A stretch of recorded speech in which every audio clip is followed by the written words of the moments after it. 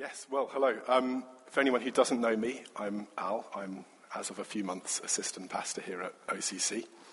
And it's great to be looking at Luke 6 again. Particularly great because last time I was here speaking, I was actually speaking about the very beginning of Luke 6. And then we took a little detour via Advent, which we thought we'd save up for Christmas, which made sense. And now we're back on following Luke through from we started at chapter 6 a couple of weeks back now.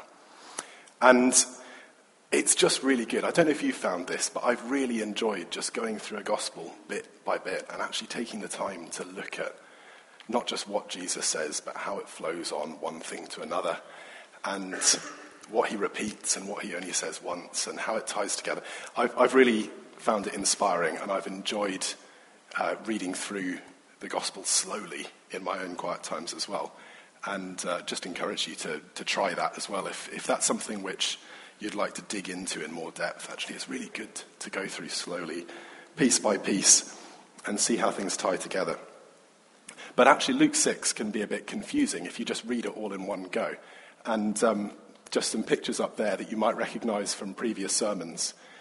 The mix of different imagery that Jesus runs through in quite a short number of verses can initially seem a little bit confusing, a bit like those conversations, you've probably all had them, with a specialist in a field that you know little about, whether that's building or car mechanics or computers, where somebody's flitting from one thing to another and you're sure that for them it all ties together.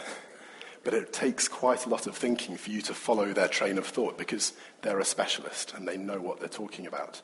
And obviously nobody knows more about the kingdom of God than Jesus here where he's preaching. So it can sometimes take a bit of thinking through to say, how does this all tie together? And thankfully there's people who know a lot more about digging into biblical texts than I do, who've helped us a lot with that. And actually what you see coming out of the sort of after the narrative at the beginning of Luke 6, what you see is really basically a 3-point sermon that Jesus is coming out with. He starts off by acknowledging his audience. He says, you know, the people who are gathered here listening to me, you're blessed because you're ready for what God is doing. And you see that in the Beatitudes, you know, blessed are the poor and needy, essentially, the people who are not so blinded by privilege or riches or complacency that they're not ready for what God wants to do and the fresh thing that he was doing at that time and is still doing now. So that first bit of the Beatitudes is partly saying, you know, look, blessed are you who are hearing me and who are ready. And then he goes on to explain what that readiness looks like. What is it that Jesus brings that is new? And Steve was talking a bit on that last week, particularly some radical things like loving your enemies. Particularly poignant just in the light of what we were praying about earlier, isn't it, with the situation in France. And not just loving your enemies because it might be good for you, but loving your enemies because that's the right thing to do. Not condemning others, not judging others. So Jesus lays out some of the things that are trademarks of the kingdom, if you like. This is what he's doing. And then the third part that we're looking at today is really him underlining, this is why it's important. You know, listen to me and do it because it's important. And it's him underlining that sort of that sermon, if you like, with this is how you need to put it into action. Jesus is speaking mainly, if you look at the beginning of this sermon, mainly to his disciples. It says a large crowd of his disciples. So we're not just thinking the 12 here. Jesus drew crowds, we know, at least of 4,000 or 5,000 at times. So there's a large crowd of people, and then there's more people from all over Judea as well. So he's talking to people who have some interest in him, many of whom would probably have called themselves in some way his disciples. And he's saying, this is how you go about living the life. Now do it. And we're on this bit, don't just listen, act. And Jesus pulls out 3 different pictures that we can pick up if we read through the passage. So, first one here. No good tree bears bad fruit, nor does a bad tree bear good fruit. Each tree is recognized by its own fruit. People don't pick figs from thorn bushes or grapes from briars. He goes on, a good man brings good things out of the good stored up in his heart. and an evil man brings evil things out of the evil stored up in his heart. For the mouth speaks what the heart is full of. Then in some apparent frustration, he says, "Why do you call me Lord, Lord, and not do what I say? Everyone who comes to me and hears my words and puts them into practice, I'll show you what they're like. They're like a man building a house who dug down deep and laid the foundation on rock. When a flood came, the torrent struck that house, but could not shake it because it was well built. But the one who hears my words and does not put them into practice is like a man who built a house on the ground without foundation. The moment the torrent struck that house, it collapsed, and its destruction was complete." Most of us will know particularly that last story. You probably know the song. We've certainly sung it enough times. The rain came down and the floods came up. The rain came down and the floods came up. And it's been used in lots of different ways. This is one of them. The times that it comes up, it also appears in Matthew's Gospel in the same sermon. But the understanding's clear. Now, I've got a picture up here of a very interesting building in Ohio, actually. This is Ohio State University, the Wexner building. And I always think of this when people talk about foundations, because Ravi Zacharias, the Christian apologist, has a fantastic story about this one. Sheridan's nodding. I hope I'll tell it right now, because you probably know the actual clip, don't you? And he said he was going to a talk at Ohio State University, and his driver took him past this building and said, "This is apparently the first postmodern building in the US." And he said, "Well, what does a postmodernist building look like? What does it mean?" And he said, "Well, the architect's idea was that life doesn't make sense, so why should our architecture make sense? So it has arches that aren't complete. You can see a kind of a sunken arch in the middle there. If you look, it's got what looks like scaffolding that's actually part of the permanent building itself. It's got staircases that don't go anywhere, pillars that don't touch the floor. And for a performing arts centre, apparently the rooms don't really work very well." And the driver did go on to say, yes, somebody's paid a lot of money for this. But Ravi Zacharias' question on hearing that was, well, I wonder if that same mentality was applied in the foundations. And while it has had to have a lot of restorative work done, I think it's immediately fairly obvious that that isn't an option.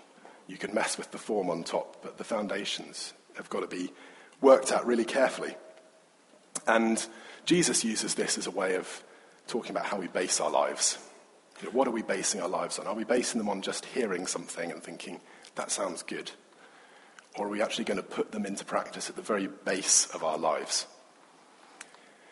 And something I'd like to draw out in all of the different pictures that Jesus uses here is there's a time element to them as well, because the best time to work on a foundation is at the beginning. Many of you may have seen some of the shenanigans that have gone on with the Leaning Tower of Pisa over the last 20 years. But finally, in 2008, after about 20 years of consultation, they think they've stabilized it for the next 300 years. And what they had to do was dig out huge amounts of subsoil and put big cables around it and all kinds of different things to hold it firm while they worked on the foundations and got the foundations to the point where they thought that the tower is actually stable. And it's now open again and people can go in and out. But it took so much more work to go back and do it afterwards. And there's a clear encouragement, from Jesus. Do it earlier on while it's simpler. Put the foundations right as soon as possible. Then he goes on to trees and their fruit. And, fruit in the Bible is often a sign of deeds, what you do.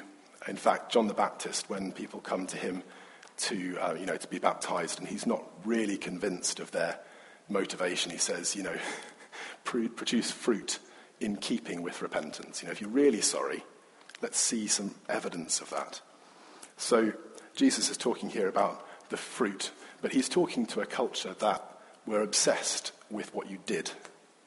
There was an entire culture of observance of the law, down to the letter of the law. It was all about what you did. Were you doing the right things? And Jesus is flipping that on his head. He's saying, doing the right things does not make you a good person. If you are good through and through, then that will result in good coming out of you. And I called this talk Change from the Inside Out, because in each of these pictures there's a sense of it's coming from the inside, it's coming from the root. the goodness. It's not something that can just be imposed from the outside. Jesus is really big on this. You see it in all kinds of other language that he uses. He refers to the Pharisees at one point as whitewashed tombs. They look fantastic on the outside, but inside they're full of essentially things that make people unclean. He criticizes people for washing the outside of a cup, and yet the inside's dirty still. Jesus is concerned with what comes out from the inside.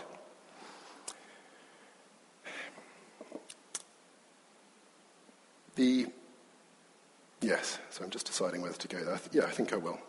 There's another passage where Jesus talks about ceremonial washing. He says, you're worried about whether or not I'm washing my hands before I eat.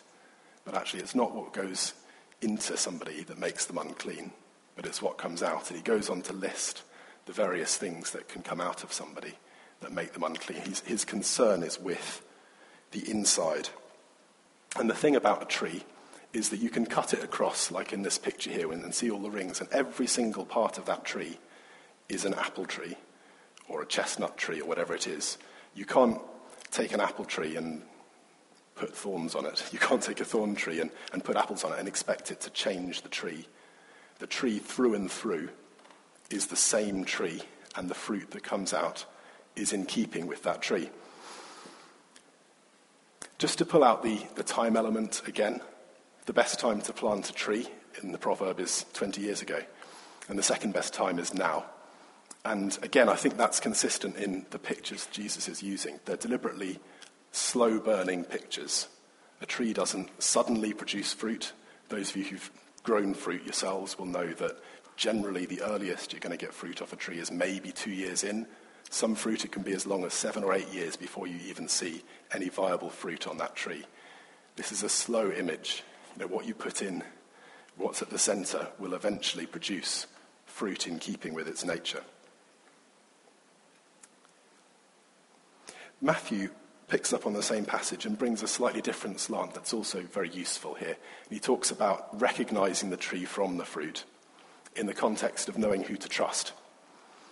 And it is a world of many voices. I think you could probably pick any fundamental Christian doctrine and find at least 10 videos on YouTube with somebody very convincingly explaining why it's actually all wrong.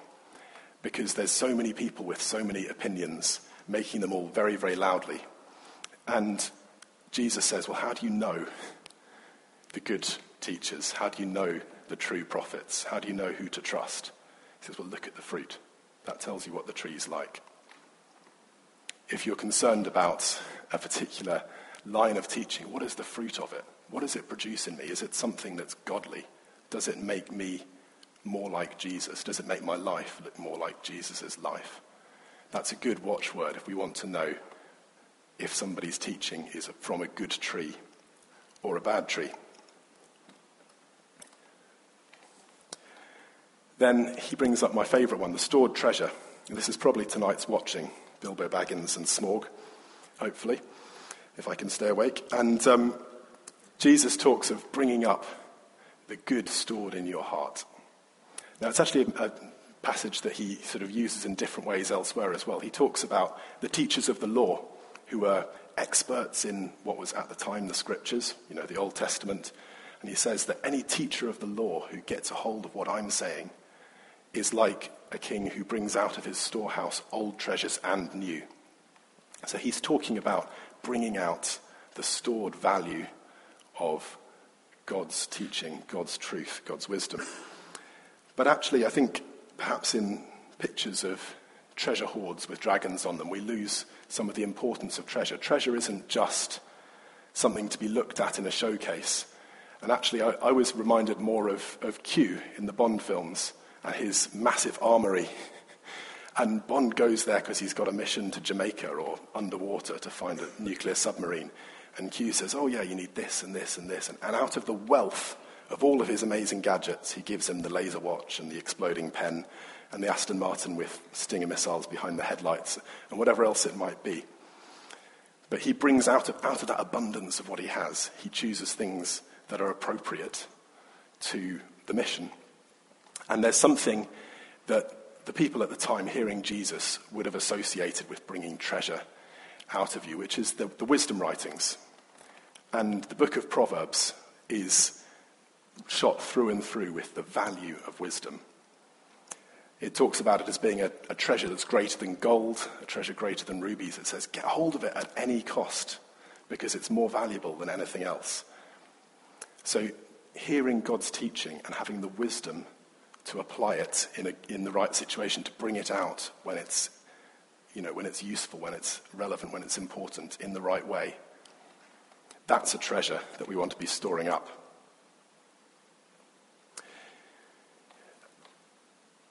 Poppy, as you may know, our 3-year-old, is eminently quotable and says a number of very amusing things from time to time. I haven't often had the chance to use one in a sermon. She is, after all, the same 3-year-old who said, when my feet are a bit bigger, I'll be able to pour milk with them.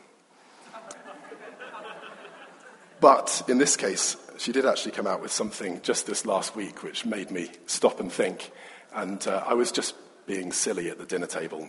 You'll all be very surprised to hear that, I'm sure. And Poppy said, Daddy's being silly. He's bringing silliness out of his heart. And I thought, yeah, you've got me there. You see, the way that you store up accumulated treasure is that you save it bit by bit. You always make sure you're putting more in than you're taking out. And gradually you build up an accumulation of treasure until you have a wealth of it. And then out of that wealth, you can bring out what you need. And I think Poppy had me banged to rights. I mean, I do spend a lot of time, it's true, watching silly sketches on YouTube.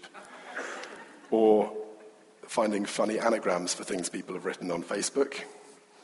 Or just making bad puns. And the fruit of that is that probably one of the first things that will come to my mind. In fact, as Steve said, somebody says something and my immediate thought is, how can I make a joke out of that? Which is sometimes useful, but actually often probably not. But that's just an example. What we invest in, what we spend time thinking about, what we spend time filling up on, that's what we've got to bring out of our hearts, isn't it? And Jesus talks about it in perhaps slightly more polarized terms than just storing up silliness, which perhaps is not morally questionable, even if Caroline doesn't particularly appreciate it all the time. Jesus talks about bringing out good and evil. And, the good that we store up. But Jesus' words have an amazing effect, don't they? Jesus' words change mindsets. Just thinking again of the one Steve was preaching on last week about loving enemies. The world says, get even. Find a way to get justice. And Jesus' words are just totally different. They say, forgive. Love your enemy. Do good to those who persecute you. Now, if you stock up on that every day, what's going to come out of your heart when somebody does you wrong? And on the other hand, we can be filling up on cynicism. That's a classic British one, isn't it? The cynical reaction. We could be filling up on cynicism. What comes out of our heart when we hear something good? What's our word for something fantastic? We have unbelievable, incredible. It's ingrained in our language, incredible, unbelievable, but it's not because it happened. And yet our response, as indicated by our language, sometimes is that cynical reaction. It's not hard with internet, magazines, whatever else it might be, for lust to be something we stock up on every day. And there's any number of ways that can come out. It doesn't have to be going looking for the hard stuff. It can be the side column on the Daily Mail. Funnily enough, pretty much any time you search for good images for a sermon, the Daily Mail has a fantastic stock of images, and you have to put up with this horrendous female sidebar, they call it, don't they? Which seems to be showing scantily clad women and telling you all about how they're really too fat or too thin or who they're making out with now. And it's very easy to stock up on lust without even meaning to every day. Or it could be bitterness. You've all spoken to somebody and when the conversation just somehow seems to keep coming back to things going wrong or injustices, but not in a kind of, I want to put this right, but more in a just, I've been wronged kind of way. And you can see the fruit of storing up bitterness over time. So it's not just about putting the good in, although that's the antidote for a lot of it, but it's about also making sure we're not feeding the bad. What are we storing up in our treasures, in our treasure houses? That's a challenge here.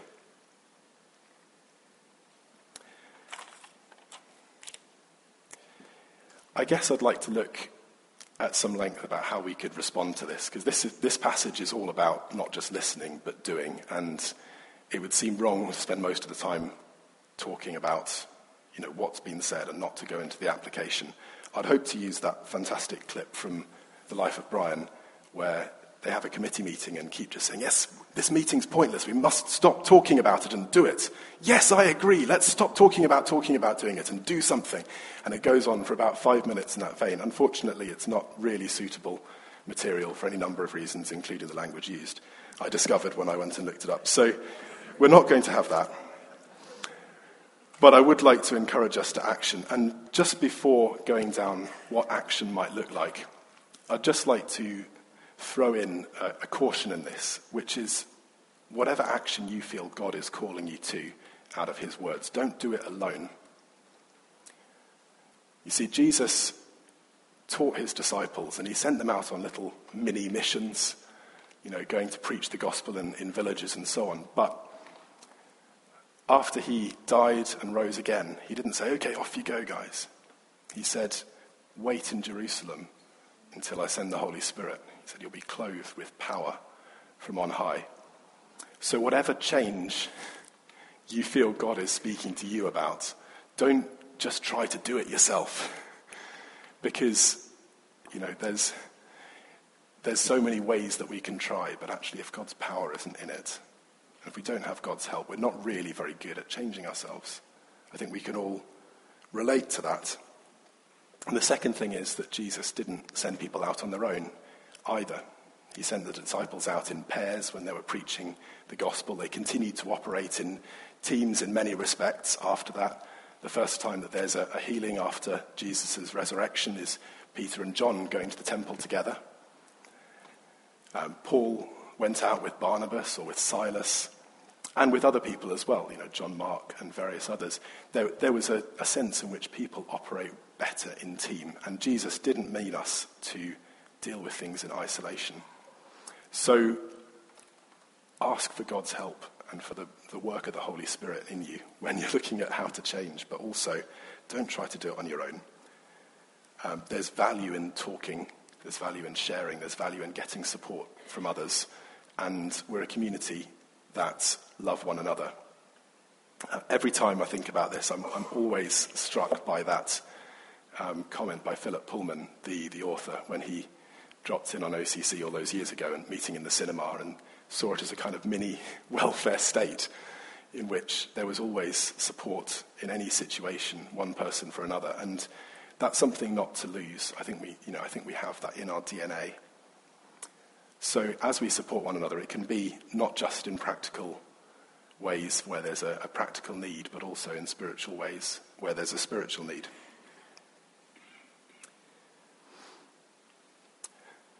I guess the first response that comes to my mind is if your journey with God is just beginning. There's a lot of self-help literature out there about living a better life, being a better person, and variations on that theme. And Jesus' comment on trees and fruit is very clear. He says, we can't just make ourselves a better person or make ourselves live a better life. That's like trying to put figs on thorn bushes. It doesn't work that way. The whole tree has got to change. And through, that tree has got to be a different tree. And the fantastic news is that Jesus doesn't just leave us and say, well, you can't change, sorry. Jesus talked about being born again and being a new creation. And the fantastic thing is that if that's where you're at, I want to be a better person, I want to live a better life, but I can't change myself. The great news is that Jesus offers that total new creation, that recreation, that new life. And he can take a bad tree and recreate it as a good tree that produces good fruit. That's my testimony, that's the testimony of many others in this room, is that we're not in ourselves intrinsically good. It would be lovely if we were, but we're not. But God has changed something fundamentally in us and then gives us his Holy Spirit to keep the transformation going. So there's an encouragement there. If that's the change that you're after, talk to somebody about it afterwards. Talk to Steve, talk to myself. If you came with somebody, talk to them. Graham was mentioning the Alpha course earlier, a fantastic way to explore what it means to know Jesus and be born again. But I would encourage you, don't just go away from here with a sort of an individual, yes, I should think about that. Because the end of lunch, the chances are it's forgotten as other things crowd in. I guess the second challenge that you might be feeling is one of obedience. Jesus has laid out how he expects his disciples to live, what the kingdom looks like. And then he says, but why do you call me Lord, Lord, and not do what I say? Every time I read that verse, something new always hits me, and I think, you're right, God. Why am I not doing that? And in his graciousness, God tends to highlight things in, one at a time or a few at a time, because he isn't out to condemn us. He's out there to see us changing. But if your challenge in reading these words or generally reading scripture is, I need to be more obedient to this, then first of all, that's a good thing. God's power is there to change. God's intent is to help us in that. But again, I just encourage you, don't take that away as a personal action and just leave it at that. Because, again, all it takes is 2-3 conversations about unrelated matters and it's just forgotten. And the best intentions can fly out of your mind in a moment. There's a value in sharing that with other people. And that might be uncomfortable, perhaps, but there will be people who you can trust. And you can say, look, actually, God has just put his finger on this and said, you need to start loving that person, even though they're doing you wrong. Or you need to stop filling up on this because it's not doing you good and it's offensive to me. And there are people you'll be able to share that with. And then they can remind you of it. And they can ask you in a way that's appropriate and helpful how it's going. And you can see a sustained change made.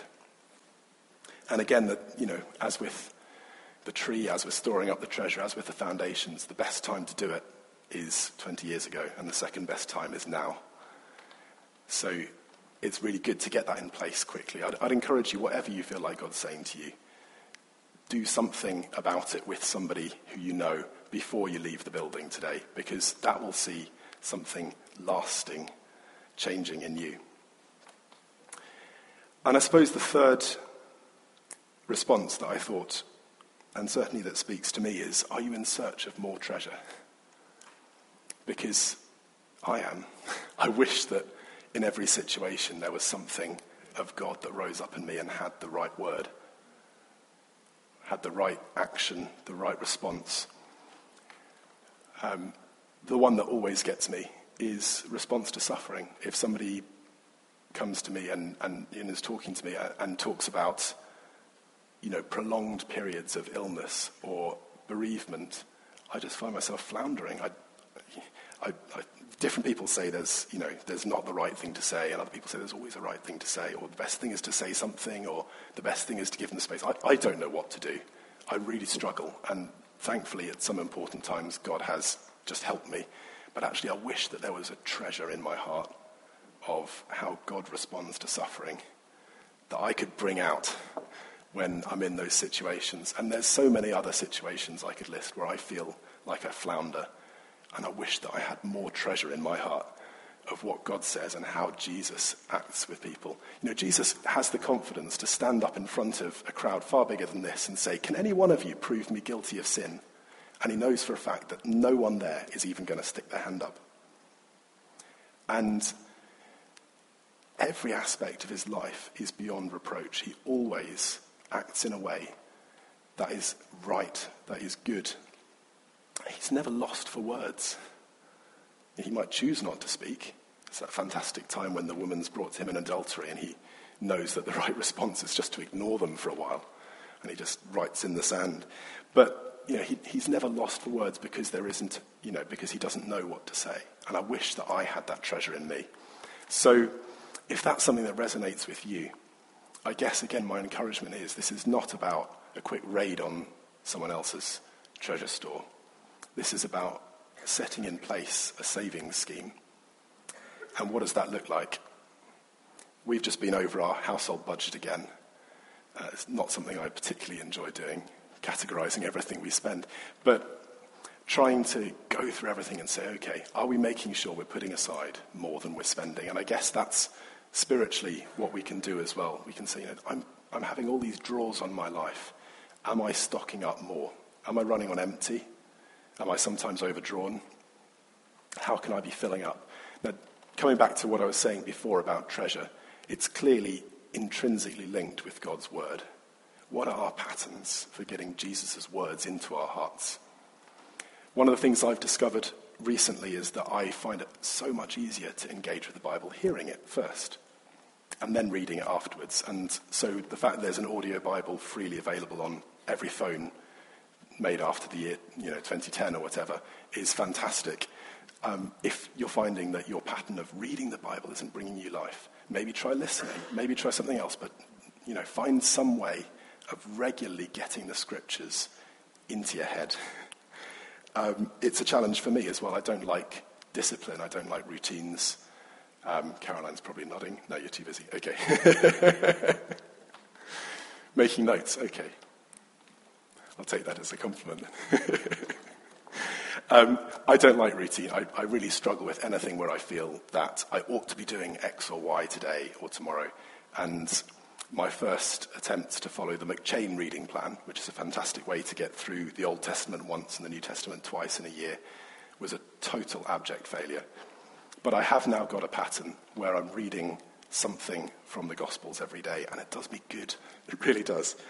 There's an encouragement for us to do that. But it's not just about God's word. It's also about how we apply that. And one of the best ways to do that is to make worship a regular part of our life as well. It's fantastic to come here on a Sunday morning and to sing together, to worship in other ways, to pray praise to God, to hear his word and to honor it, to break bread together. Those are all fantastic ways to worship God. But there's ways we can do that at home as well. And I guess there's an encouragement here.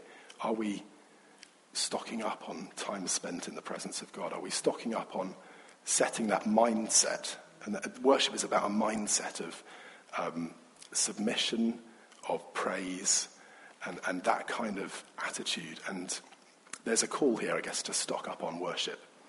What sustainable patterns can we put in place that mean that we're regularly thinking about how much greater God is than us, how good he is, how great his plans are for the world, for us, what it's like to be through and through just, true, and faithful, all those kind of things. What does that do to our hearts? What kind of treasure does that put in us?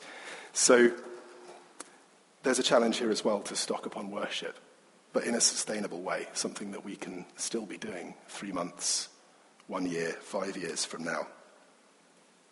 And if that's the challenge that you're feeling today, then fantastic. Me too. Have a conversation with a friend about it. Talk about what maybe you think you might want to do about it, or even if you haven't got that far, just what you see as the problem. Where is it that I feel like I'm lacking? Why is it that I'm running overdrawn on my spiritual account, as it were? Because that's the kind of conversation that can come back again and again and can lead to sustained patterns of feasting in the Word of God and stocking up on time in his presence.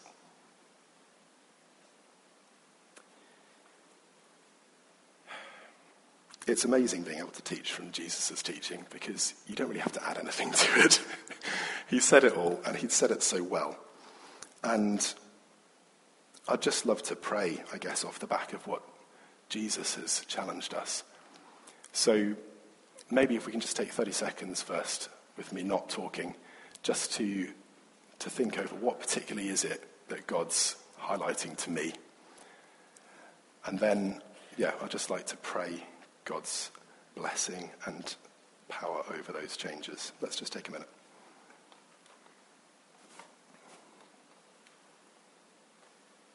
Lord Jesus, we want to thank you that you laid out consistently in how you taught, how you lived, and your words that still speak to us today, how we can live, how things can be different. And thank you, Holy Spirit, that you don't leave us trying to make those changes ourselves, but that you give us the power to change. You make it your mission to transform us, to be more like Jesus. Father God, thank you that you've put us in community where we can support others and draw on others to help us in our discipleship.